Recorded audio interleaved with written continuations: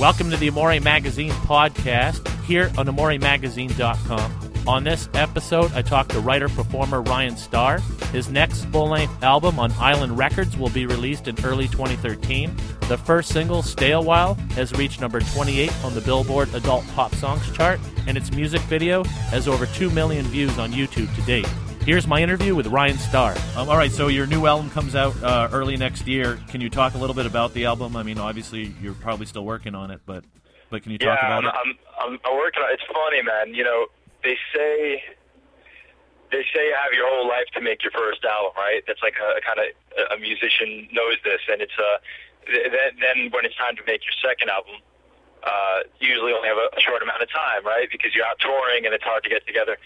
In this case, a little time went by because I was on the road so long promoting 1159 and making fans and doing it all and getting on the road. Every time I wanted to start making this next album, somebody else would call me up and take me on the road, you know? Yep. And basically what it did was it really gave me a good amount of songs to choose from as I kept writing and kept experiencing things. But sure enough, I come home thinking, man, I have so many songs, what's going to make the record?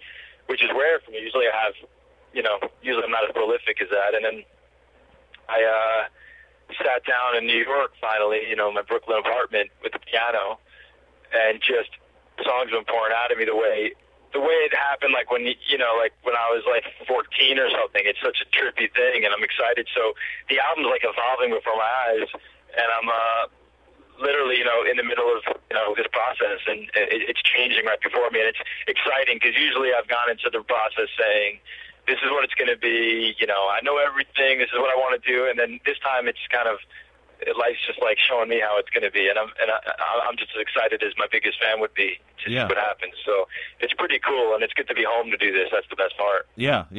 Is being a singer-songwriter something you always wanted to do since you were young? Could you imagine doing anything else, or was that, always something? I never. Yeah, I still don't think of me as a singer-songwriter, weirdly enough. Nothing against your question. Okay, all right. No. Obviously, that's what I am to people. But, in my head, it's singer-songwriters are always guys that, had a little acoustic guitar and they sat in a coffee shop and, which I love. I love that music. But for me, it was I grew up, in a rock band. So, for me, music, that word was almost like a dirty word to me, Right. God forbid I sit and play. So, and if you see my show, it's pretty aggressive, and it's got all that angst I still have from when I was, picking up a guitar for the first time. But to answer your question, without getting hung up on words, it's since I'm a kid, I guess I was you've seen those behind the musics and stuff, and I put a lot of those shows on for my family. I was always performing. I always probably had that thing in me that I wanted people to hear music and see performances. So, I have a lot of questionable videotapes floating out there in my family, probably where I'm wearing wigs and makeup, I'm sure. And then I learned, when I was at that ripe age, when the kid learns about rock and roll for the first time, for me it was Pearl Jam and Nirvana just came out. It was it changed my world forever, Right. Well, I remember at that moment I was that's what I want to do with my life, not a question. And I was young, so I haven't looked back since. And my first gig was at CBGB's in New York City when I was 15. So there really hasn't been another anything, and any job I've ever had besides music was always related to music for that reason of trying to get my demos out there. I've worked trucks at concerts and stuff like that, but it's always connected to getting the music out there. Yeah. And the single "Stay a While," the first time I heard it was on the radio recently, and nice. And then also the video for it gets a little bit steamy towards the end. So can you talk about the concept of the video and how that came about? Yeah, that's awesome. It's funny because online you think I've gotten enough slack from that video that you'd think nobody's ever typed in naughty things online. Right. It's wait, have you ever been online before and seen this? Because it's very it's steamy, but it's very I guess the word would be it's romantic. It's tasteful. It's sometimes I look around, I'm what's really offensive here? Some couple in young love, or watching a terrorist get his head blown off. You know what I mean? And Right. People celebrate one like it's like art, and the other one is like have a congressional hearing about porno. You know what I mean? It's disturbing the way people. I've had first-hand experience now, like watching people like react the wrong way to things. But anyway, the good news is it's reacted well. Like I think it's over like 2 million hits now, and all that was like built. For me to just take you back, I had a little bit of a rocky story in that. It was me versus the world the last few months. I had this song "Stay a While" I believed in, and I was on tour with this guy Andy Grammer. Yep. And a good friend of mine, and we're out and we're playing, and like every night, this song started just like speaking, and all the kids would come up to me and they'd be like, "What is that? What is that? Where can I get it?" And I started seeing like a natural, natural like kind of web created, for this song, and fans were reacting well to it. And I got home and I was like, you know what?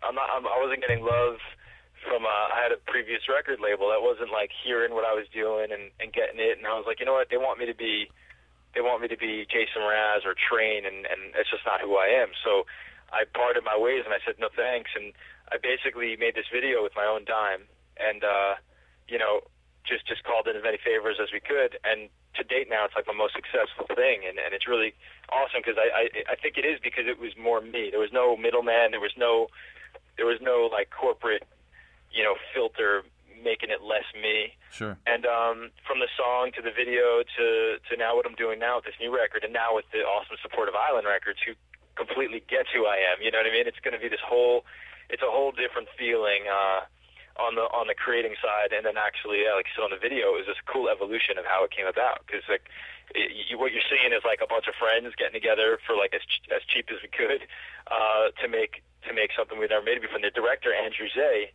I give all the credit to because he called me. He's a photographer. He did the artwork for me for my last album, 11:59, and he's never really directed a video before. So I was so psyched that he was going to take his photographic eye and put it in motion, and you see what it is. I mean, it's really beautiful. Yeah, it's a great video, and in it, there's the guy in the video is a surfboard maker, and his girlfriend works at a laundromat. So, is there any connection to you in your real life in those roles as those two characters are? That's a good question. Yeah, no one's asked me that yet. When I look at that, the romance, like that spark that connects them from the beginning, is definitely true to me, and actually true to the song, and the realness of the song. I have my own version of that story in my head, and it probably would be even steamier, I guess. Right. But I think for me, I grew up surfing out east in Montauk, so the surfing is like it's kind of an extension of what I am, and it's like the fairy tale version of it all. So I mean, the connection is. There is a connection to surfing. For me, the beach is everything. I mean, there's not a song that goes by or an album, artwork that doesn't have some beach relationship and surf relationship, because it was such a part of me growing up, and I still take it with me even to now. So it was cool. But the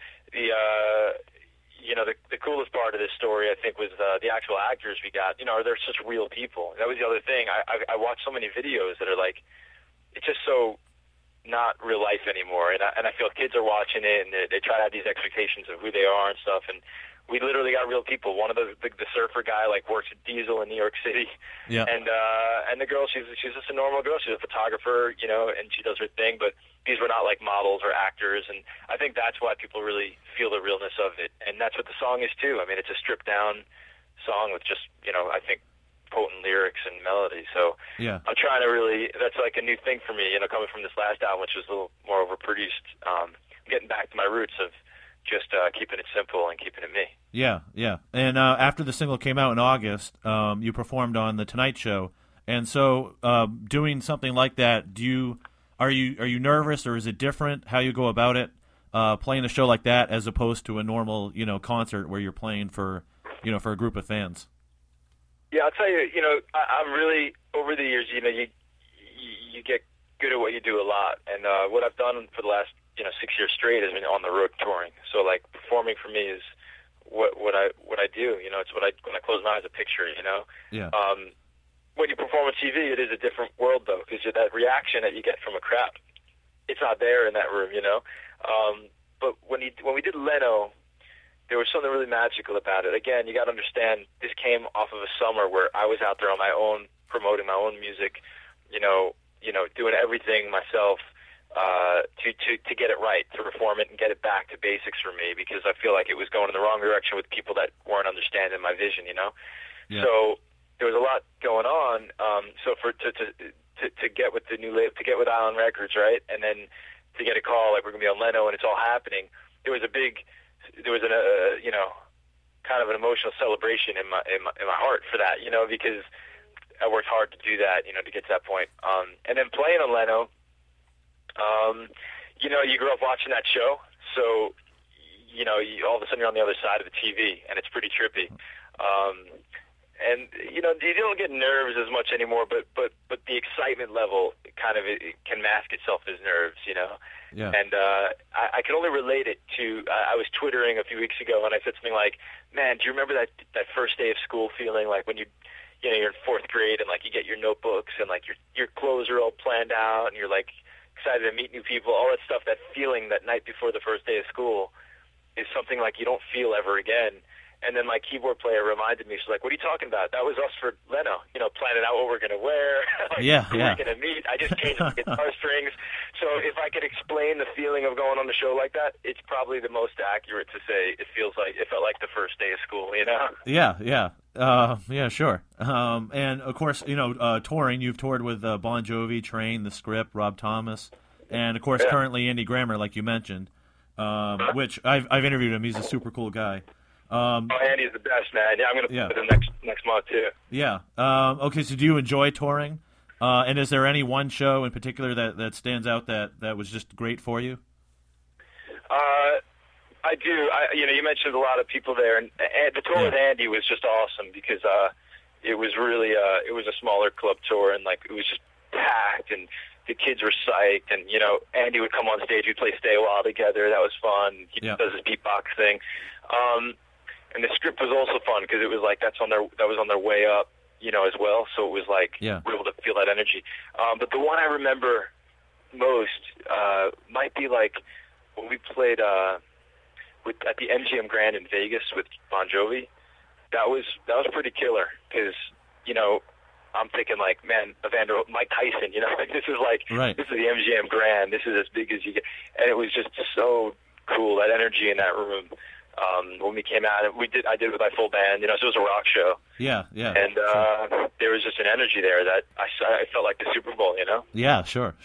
Is there one venue that you haven't played yet that would be your dream venue to play, like an arena or stadium or even something small? I have to just, as a New Yorker, I got to tell you, it's the Garden, man. I mean, when my name is on the bright lights at the Garden, then I give my parents something to be proud of at that point, I guess. Yeah, it's funny. I've asked a lot of musicians that question, and quite a few times I've had that be the answer, the Garden. Yeah, I look forward to playing Red Rocks, too, to be honest. Yeah, that would be a great venue. That seems like a cool one. And to be honest, I mean, really, though, every show for me, it kind of is the Garden. I mean, every show, when I see people react and they're singing the words, it's like, that's what I do. That's why I'm away from home. That's why, I leave all the comforts of having a normal life to do all that for that 1 hour of glory. The rest of the day doesn't matter. Sure. Yeah. And you're a co-writer on Tristan Prettyman's single "My Oh My." So do you like collaborating like that? And is it easier or is it a bit more complicated when you co-write a song, as opposed to just doing it yourself? I've done it a few times. I'm very focused on my music and my career. So writing, I haven't completely gone into that world yet of writing for other artists. But to be honest, it's like, and I don't mean this that I try less, but it's easier. It's just easier for me because I guess when it's you and you're going to sing these words every night, and there's another level of honesty that I feel responsible to put on the record, and you'll see on this new record. I mean, I've never been more honest, and I think that the realness is going to come through.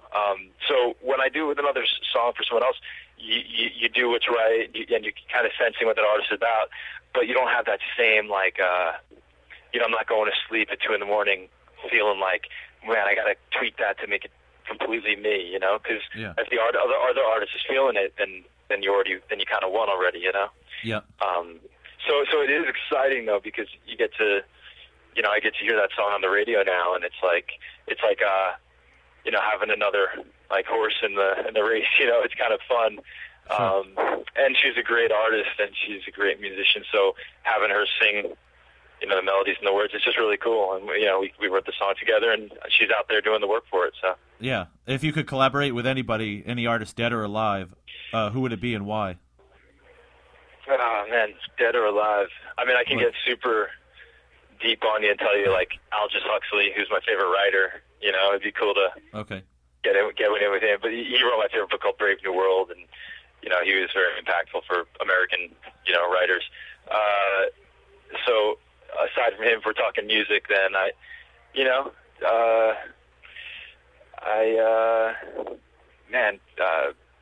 Bjork maybe, you know, Okay. get her with her, or even trying to think of like someone new that was like so realistic. I love the new Frank Ocean record, you know. Yeah. Like I get what he's doing. So maybe getting in a room with him would be fun too. Okay.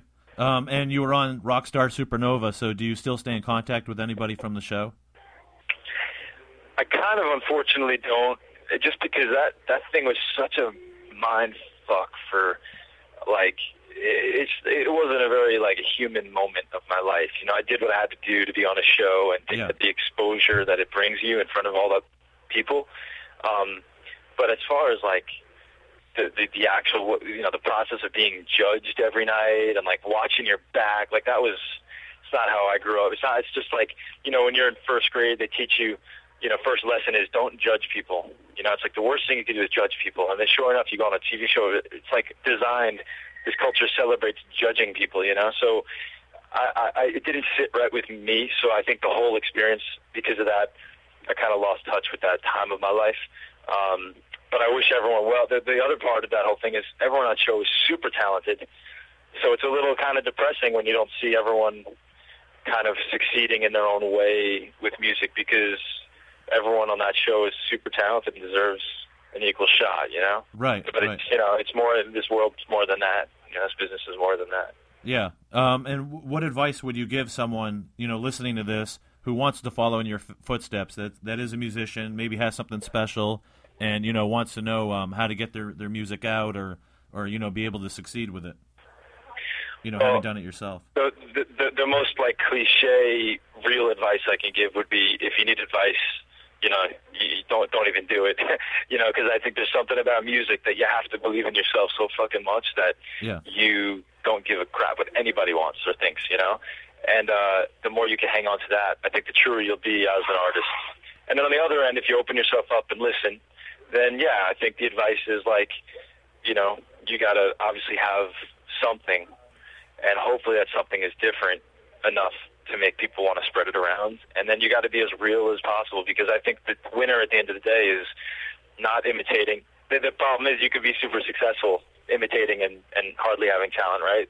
But to really be great, you really, you know, you have to have something that the guy next to you doesn't have. And I think you have to be honest to it, you know, and not compromise in that studio. And people are like, well, it's more this. You can get it on this radio if you do it like this. And you got to say, you know what?